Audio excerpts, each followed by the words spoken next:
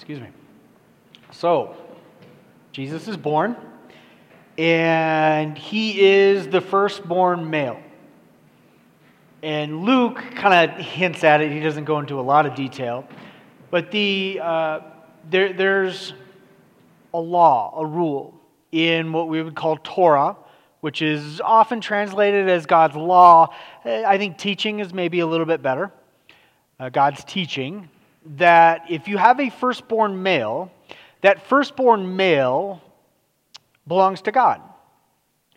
Now, this is where it gets a little heavy, I guess, because that's actually a reference, kind of a veiled, maybe vague reference to sacrifice. God is not, of course, saying sacrifice your firstborn male, thankfully, because I am the firstborn male of my family. And so is my son. But I guess if I was sacrificed, then whatever. Let's not go there. And Torah says that since he belongs to God, you will need to offer something back to God. And that sounds, again, very kind of brutal and maybe even primitive. But it was a very nominal sum. And the point was not so that everyone kind of knows what could have happened, but actually in Torah it says that when you go and redeem or buy back your son, you will remember that your ancestors, were slaves in Egypt and God rescued you through his prophet Moses. It's a way of remembering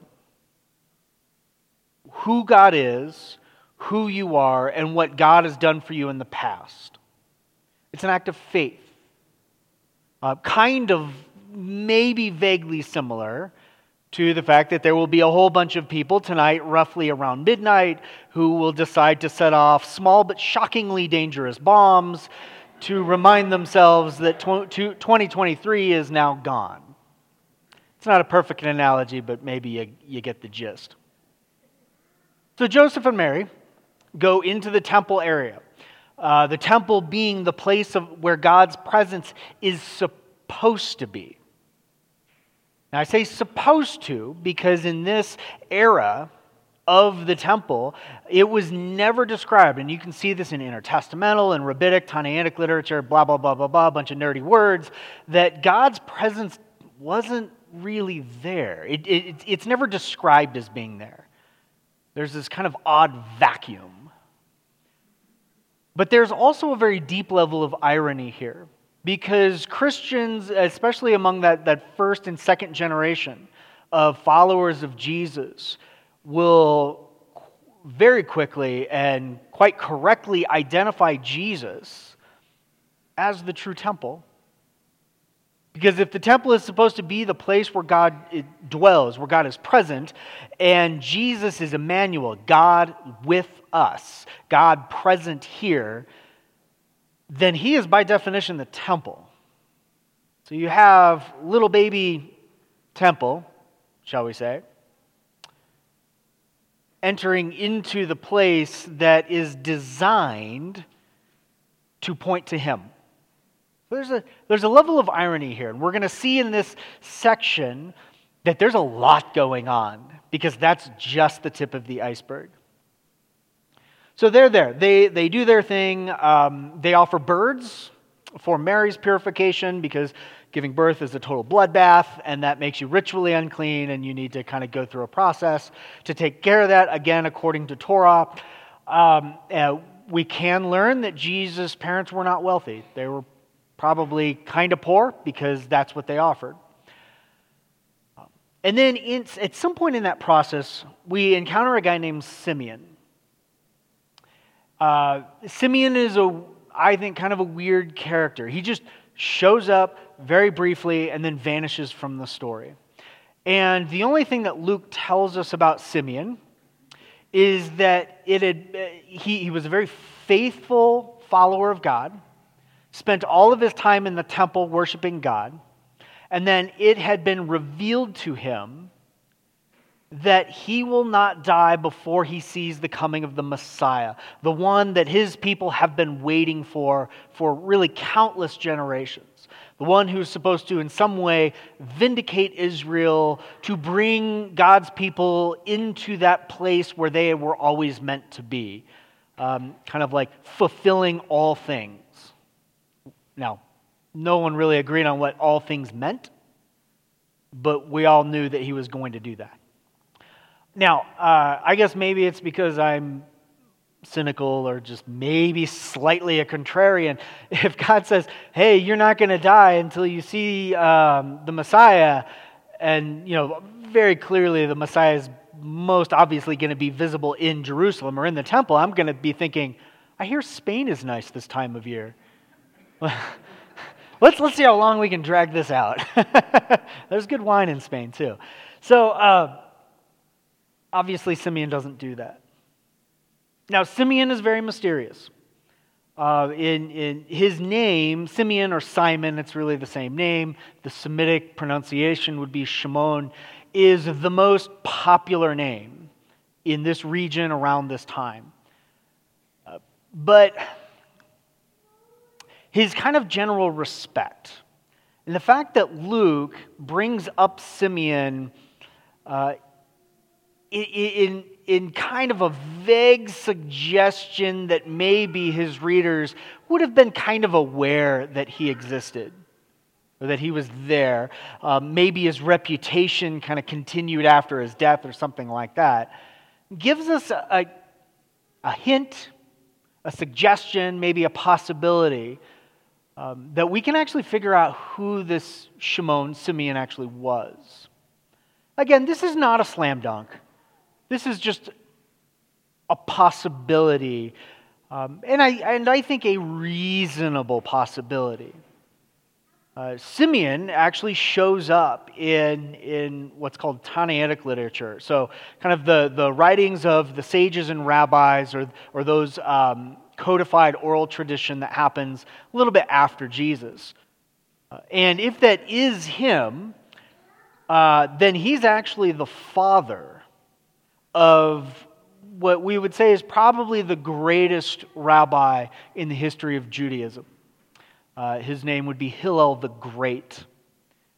Jesus, by the way, as he goes and starts teaching, many years from the moment that we're observing right now, will actually kind of sound like Hillel in certain ways. Now, does that mean anything? I don't know. Does it change the way the story unfolds? Probably not. But it is, again, interesting and I think important that when these characters pop up, we're not talking about a novel. We're talking about flesh hitting dust. These are real people with real stories. So anyway, this guy who apparently has a stellar reputation and is known for being a very holy, faithful man comes up, and then things get even weirder. So, again, in the backs of your mind, realize that this guy sees this child whom something in his spirit, and it's probably the Holy Spirit, says, that's it. That's the one you've been waiting for. He is now here. Imagine the mix of emotions. Like you finally see, hope in flesh. There he is. And at the same time, also, there's that sort of uncomfortable sense in the backs of your minds where you realize, my time here is over. That's it. I'm going to die soon. I would burst into tears, probably. But Simeon comes up, and by the Spirit, begins to prophesy. He identifies who this little baby is, and he says that this is it. He will be a light to the Gentiles and for the glory of Israel. That is the culmination. That was the point of God calling way back when Abraham out of the Ur of the Chaldees. Because through Abraham, he starts a family, and that family will bear his presence and his name to all the world. That was the intention. Their story is full of failure and frustration, but now it's here. This is going to be the guy who actually does it. This is a very big moment. Now, think about this from another perspective. Let's think about all the people who are there in this moment. You have Mary and Joseph. Mary and Joseph are keenly aware that this child is special. And not special in the sense that we all think our children are special, but like his conception was weird, shall we say. And so they know he's different. And then you have this old guy, this essentially prophet who comes up and starts making very big claims about your son. They haven't had that much time to really process what God is doing in this moment. And so things, I would think, probably don't make a ton of sense yet. See, when Jesus was born and they're kind of hanging out in like this guest room, that's really what Luke says. It's not a stable. I will die on that hill. Bring it on. If it goes to blows, even better. I'm prepared for that one.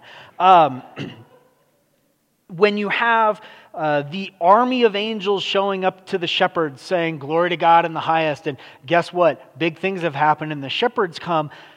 Luke it's subtle, but it's there. Mary especially is just described as pondering these things, which I take to mean just going, what is happening? What is going on here? And I think that's the proper feeling for this moment. What is going on here? Now, add that to just the trauma of giving birth and then the trauma of figuring out how to live with your life turned upside down, because here's a child who demands absolutely everything, and the orientation of your life just totally changes. That's a lot to process. And that takes time. Now add back in this prophet who makes some very big claims about this child. And then he ups the ante again. He turns to Mary and says, "This child is appointed for the rise and fall of many. And a sword will pierce your own soul too." Now, fun fact, that section is actually very difficult to translate. It's not really clear among the best and brightest of the New Testament nerds what he means. We don't know exactly. We can get the tenor of it, we can get the feel of it, that, hey, Mary, this is going to get complicated. And this is what he accomplishes is going to be huge. And we, of course, know this is going to change the world. This is going to change everything. This is going to change who we are as human beings. And also, Mary, buckle up. Now, we do know, of course, how the rest of that story goes, that whatever he means by a sword piercing her own soul and the rise and fall of many, we do know that, of course, Mary was there for her son's execution. And I truly cannot understand or cannot think of a worse fate.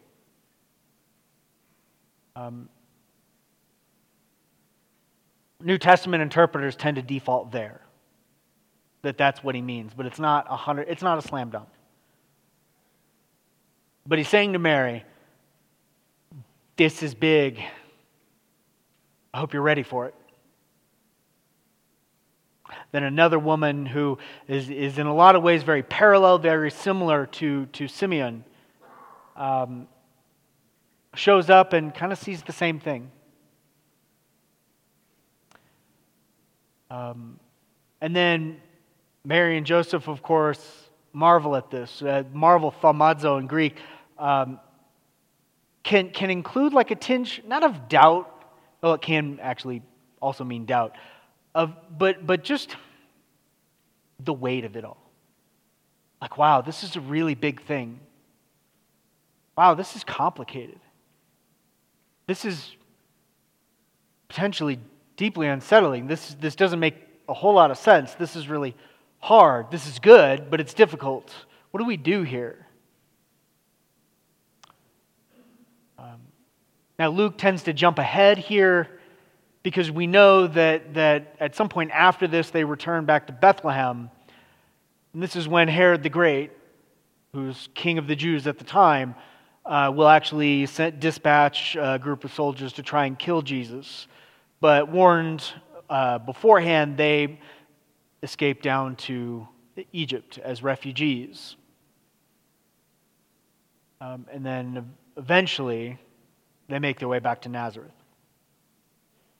That's really messy. There's a lot happening in this moment. We tend to, and again, like, nothing against the artists here, but you can see even in this art, and by coincidence, Phil is the brilliance behind picking these things out. This is great because you see Mary just all holy. You really think she was like that? I'd be a mess. I'd be like, if I were in that because I was Joseph for some strange reason, I'd be in the corner, just fetal position going, what is God doing? Mary and Joseph's lives potentially in danger. Jesus' life will be in danger very shortly. And so that creates a whole problem of them having to flee from mortal danger, quite literally. Simeon is there, excited for what God is doing, but he also knows that his death now is imminent. And then they receive the warning from Simeon that you're in for a bumpy ride. What a mess. And what I find fascinating, and actually quite helpful,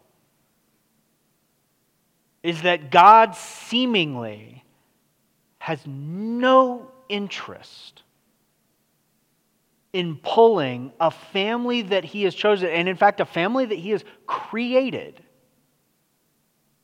out of that mess. He doesn't seem all that interested in making things easier for them. That doesn't mean he's not with them. But by the way that their lives and his plan is going to shake out, there are many messes that they are simply going to have to endure. And it's not like things necessarily get easier when they get back to Nazareth. We have a very brief window of things that happened when Jesus was around 12. Joseph is still alive at that point. It's my pet theory that he actually dies shortly after. But he drops out of the story too, and he dies at some point after that. Mary becomes a widow.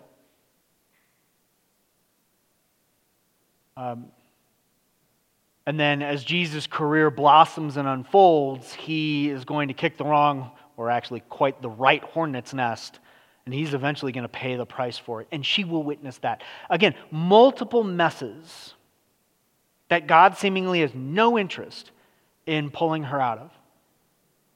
And so if God has no interest in pulling the Holy Family, Jesus, Mary, and Joseph themselves. It sounds like I'm an Irish person who's swearing, but if God has no interest in pulling Jesus, Mary, and Joseph from these messes, why would he do the same for us? Why would he do that for us? Because the way of Jesus is not a way of escape. We do believe, like, when we die in some really hard to describe way, we are in heaven, or really we're resting with Jesus. But if you look at the grand narrative arc of the Bible, which is kind of oddly coherent. It ends not with everyone kind of vanishing up to heaven, but actually with heaven coming down to earth. We celebrate Christmas because it's the first major taste in countless centuries, or many centuries, of heaven coming to earth in the form of Jesus. And Jesus doesn't then float all over the place and just be God. In fact, he gets his hands dirty. And he engages in the mess. And what God starts to reveal through Jesus, even though there's plenty of suggestion that this was happening even throughout the Old Testament or the Hebrew Bible, is that what God actually possesses is this infinite capacity to redeem the mess. Yeah, Mary's life got complicated fast. Yeah, there's this warning, prophecy, whatever you want to call it, that her heart is going to be crushed because of what God has planned. And what they seem to possess is this unwavering faith that in spite of the mess, in spite of the challenge, God can redeem anything. First and foremost, the most pure picture of this redemption is that in Jesus, God is going to redeem death and the penalty of our own sin, our inner destruction, our tendency to alienate ourselves from ourselves, from each other, from what it even means to be human, which then creates this massive chasm between us and God. That God is actually going to bridge that chasm by the death of his own Son, and then use that to defeat death itself. That is the biggest picture of redemption in all of human history. And embedded in that promise is that we as followers of Jesus, buried with Jesus in our baptism, raised to walk in that new resurrection life, that God can redeem all suffering. Does that mean that God is going to redeem that suffering in a way that I would choose? Absolutely not. My personal history would suggest that he often chooses not to.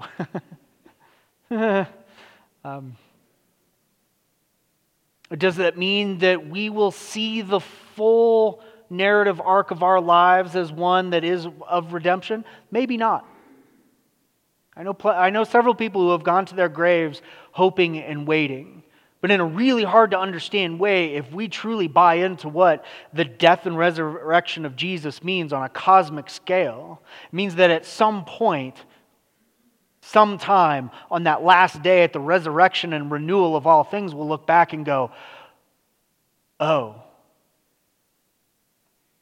of course. But it also means that God is interested in us engaging in that mess. It's kind of a cheap shot on my part, but I will say that the most important redemptive activity that God has done in my life, apart from the redemptive work of Jesus saving me from my sins, was almost dying of leukemia. I would not have chosen that. I still don't want it. I still test positive for it. It's frustrating. But in enduring that mess for especially those early years, God taught me so much more about what it means to be a pastor, about what it means to meet people in suffering, than I ever could have learned from a book or from a series of conversations. Or really, it would have taken a long time even of just life experience to kind of put all of that in there. Would I have done it like that? Heck no. I had to catch myself there. Wow. And honestly, like, that's just a part of my story. There are plenty of other things that I'm kind of private about. But God redeems even those moments to further the work of Jesus. Now, what does that look like for you? I have no idea. I do not know all of the messes that you find yourselves in. I know some of them, more than I did a year ago. But if we take the way of Jesus seriously, it is a promise that in Jesus, the messes you find yourself in will be redeemed. And I think, as much as anything, you will find it most helpful when you let go of what you think that should look like. Instead of trying to control the things you can't control, recognize that if God raised Jesus from the dead, He will raise this moment and restore it and redeem it in some way. And if now is not that time, then I have no control over it, and so God, it is in your hands.